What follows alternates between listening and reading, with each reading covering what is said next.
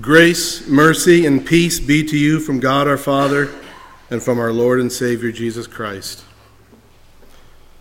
Our text this morning is not one of the readings that is included in your bulletin, so I would invite you to, if you would like, to turn in a hymnal to the Psalms section, and I'm going to be preaching from Psalm 138. You can follow along, and we'll be touching on all the various readings as they are so often interconnected.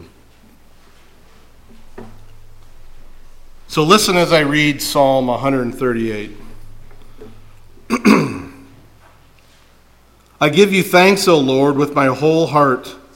Before the gods I sing your praise. I bow down toward your holy temple and give thanks to your name for your steadfast love and your faithfulness. For you have exalted above all things your name and your word. On the day I called, you answered me. My strength of soul you increased. All the kings of the earth shall give you thanks, O Lord, for they have heard the words of your mouth. And they shall sing of the ways of the Lord, for great is the glory of the Lord. For though the Lord is high, he regards the lowly. But the haughty he knows from afar. Though I walk in the midst of trouble, you preserve my life. You stretch out your hand against the wrath of my enemies, and your right hand delivers me. The Lord will fulfill his purpose for me. Your steadfast love, O Lord, endures forever. Do not forsake the work of your hands. This world is full of trouble. I think you all would agree with me on that.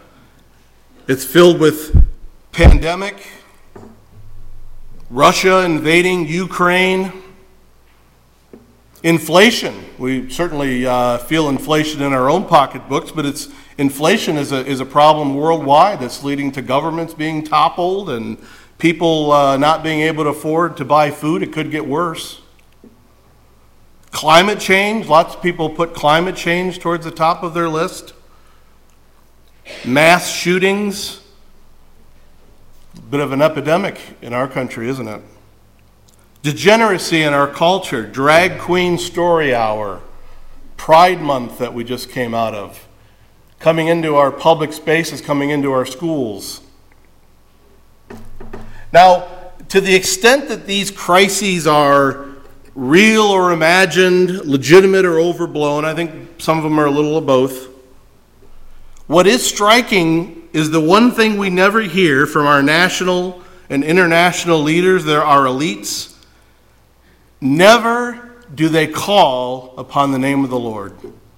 Have you noticed that? There's no sackcloth and ashes.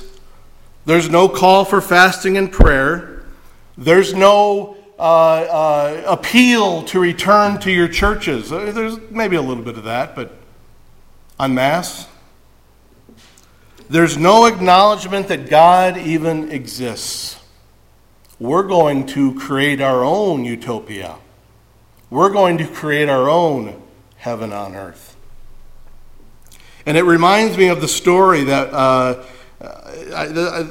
this story often comes to me. It's found in 2 Kings chapter 1, where one of the northern kingdom of Israel's wicked kings, I believe it was Ahaziah, he had a fall. He fell through some lattice and he was laid up in bed and was maybe not going to pull through. And he sent messengers to go to inquire of Beelzebub, the god of Ekron, right?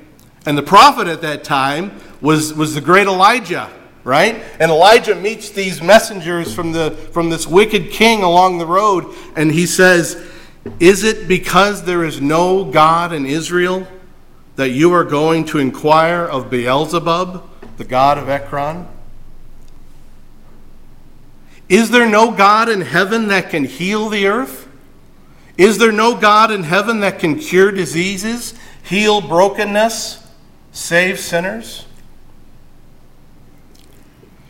In our psalm, David casts for us as an example of prayer, but he also casts this vision right in the middle of this prayer. And if you have the text open, you'll see it beginning at verse 4, verses 4 and 5. It's a glorious future vision. And it's really the opposite of what I've just been talking about. It says in verse 4, "All the kings of the earth shall give you thanks, O Lord. For they have heard the words of your mouth, and they shall sing of the ways of the Lord, for great is the glory of the Lord." This is a glorious vision, is it not? Again, it's the opposite of what we tend to see in our world today. Now, David himself is surrounded by enemies who do not regard his God. This is often the case, and he writes these psalms. Quite a number of psalms that have been collected for us are written from the hand of King David. He prays often to God to deliver him from his enemies. But in this instance, in the middle of this particular psalm, the Spirit takes David to this glorious vision when God's enemies will one day be his worshipers. But where does David get this notion? Is it just wishful thinking on his part? You know, when you're up against a whole bunch of enemies that want to take your life, it'd be kind of nice for God to turn them into your friends, right? That would be kind of convenient. So is this just wishful thinking on David's part? No, this is really the ultimate fulfillment of God's purposes in redeeming the world from the curse of sin. This is fulfilling the promise given to Abraham when God said, "In you all the families of the earth shall be blessed." This is the fulfillment of a later prophet named Habakkuk, where we read in Habakkuk chapter 2, verse 14, "For the earth will be filled with the knowledge of the glory of the Lord, as the waters cover the sea." This is the same vision we read about 1,000 years or so after David in Revelation chapter 21 and beginning at verse 24. And it reads, "By its light the nations walk, and the kings of the earth will bring their glory into it. And its gates will never be shut by day, and there will be no night there. They will bring into it glory and the honor of the nations." So David is caught up in this vision as well. But notice in the text that there's a little bit of a twist we see in verse 6.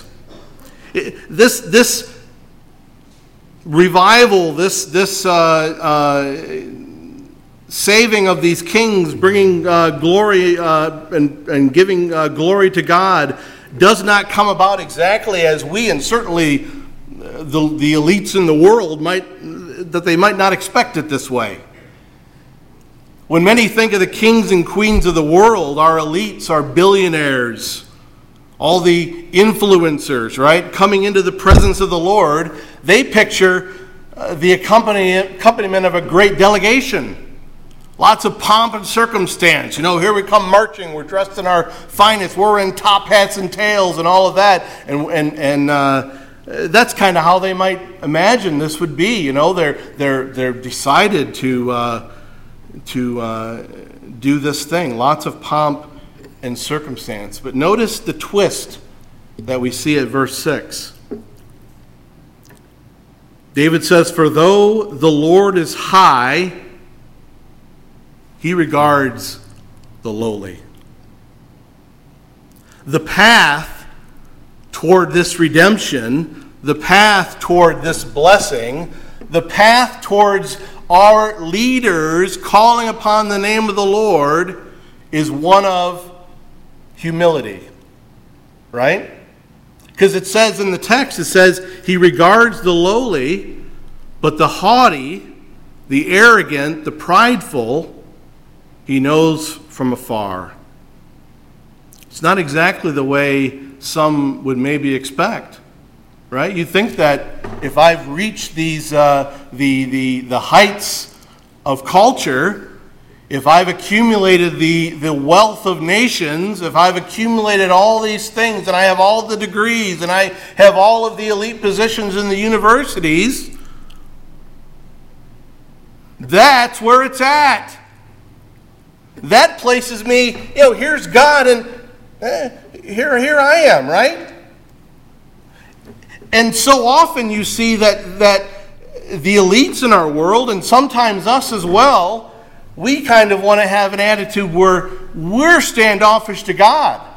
We don't. But in the text, it's God who is standoffish to them. Right? He regards the lowly, but the haughty he knows from afar. So let's talk about having a haughty spirit. What are some of the fruits of a haughty spirit? I know haughty is not maybe a word we use very often, but it's prideful, it's arrogant. You know some of the synonyms that come to mind. Some of the fruits of a haughty spirit would be prayerlessness. Prayerlessness. A haughty spirit doesn't pray because they have no need of anything. Everything they have, they got for themselves. Therefore, there's no spirit of gratitude. Fruit of a haughty spirit would be ingratitude. Who is there to thank? Now, they might devise gods. They might give thanks to the universe. They might devise a God to which they want to give thanks to, but not a God that they are ultimately accountable to. Not a God who made them. Not a God to whom they one day will have to give an account. They're not grateful to that God. Again, they want to have a stance where they keep God at an arm's length. They don't want to regard God, but according to the text, it's God that doesn't want to regard them. And then thirdly, the fruit of a haughty spirit is no worship. And it really goes, it's not really a progression, it's more of a regression. There's prayerlessness, which leads to ingratitude. If you're not asking a higher power, a creator God for anything, what is there to give thanks for when he does pour out your blessings in spite of your faithlessness? What's there to give thanks for? And then therefore it leads to no worship. Why would you worship such a God that you created out of your own imagination? We're often this way ourselves, aren't we? Seasons of prayerlessness, where we're living almost as practical atheists. Seasons where we are not grateful for all the things that God gives to us, life and breath and everything. And we also absent ourselves from the church. We find excuses to stay away. We're tired. I'm often tired on Sunday morning. And you and I know too many people who have fallen into this pattern. You have children, grandchildren, baptized, confirmed, and even confessing Christians who never pray, never express gratitude, and as a result, never or rarely ever meet together with the church for public worship of word and sacrament, are living like practical atheists. Is it a haughty spirit? Is it pride? Is there no God in heaven? But we want to be those that the Lord regards. So let's consider the fruits of a humble spirit. It's just really the opposite. It's a life of prayer. Abraham gives us a good example in the Old Testament reading. He's very concerned. Who's living in Sodom, where God's judgment is ready to rain down? His nephew Lot, who it might seem strange to us if you know the story of Lot to think of him as a righteous man, but the Bible speaks of him as a righteous man. So Abraham, in humility but also boldly, intercedes on behalf of his nephew, righteous Lot. Right? It's a life of prayer. It's just one example in Abraham's life. He knows the Lord. He knows where his bread is buttered, so to speak. Right? And he lives a life of prayer. In the Lord's Prayer, we read in the gospel lesson, Jesus teaches us to pray for our daily bread. A daily reminder that everything necessary for this physical life is given to us as a gift. And inasmuch as we pray for our daily bread, are we not at the same time giving God our gratitude for his gifts to us? Right? It's daily bread. Every day, God's mercies are renewed. Every morning. We say with James writes, every good gift and every perfect gift is from above, coming down from the Father of lights. So this life of prayer, again, let me stress, not perfectly. None of us does it perfectly. But by God's grace, we do it characteristically. We're a new people. We're given a renewed spirit, the power of the Holy Spirit in our lives. So this life of prayer, this life of gratitude leads to a life of worship. And really,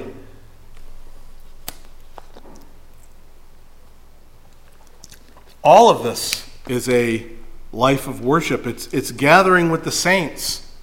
The doors of the church are open, the music's playing, the songs are being sung, the word is proclaimed, sins are confessed, absolution is given. All of that is what should draw us here as an example, as an exercise of our life of worship. But it's more than that, isn't it?